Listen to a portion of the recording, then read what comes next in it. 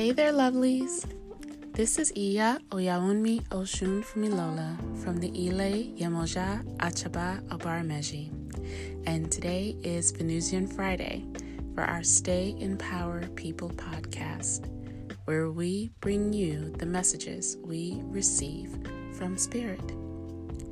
Today's episode is about submission.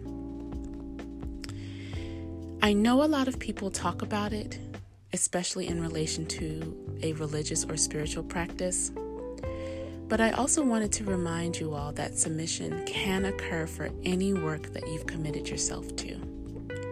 Whether it's your spiritual practice or improving your emotional, mental, or physical health, or if you're just looking to experience life in a better or different way.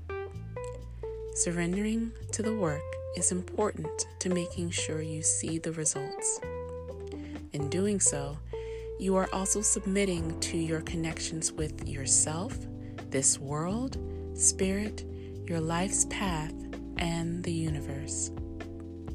These connections will also be further strengthened by your willingness to submit to your work. Now, sometimes that work can feel like a chore. You may feel like you're struggling to get it done, or like you don't have enough to give. It's okay to take a break when you need it. Reassess what you're doing to see if improvements are needed. It's okay if you need to motivate yourself or find more support to help you continue on. Try not to concern yourself with how long it will take you to complete your work or perfect your submission to it. It will be as long as necessary. Also, don't forget to check your story about why you're doing this work, the results you want, and why you may be struggling with these things. Your ego may very well be trying to block you. Move it out of your way by standing in the truth of your work, in the truth of your progress, and any obstacles you may need to overcome. Okay, that's all for this week. This has been your Venusian Friday lesson from Iya Oyaunmi Oshun Fumilola for the Stay in Power People podcast from the Ile Yemoja Achaba Obarameji. Don't forget to like and share this podcast.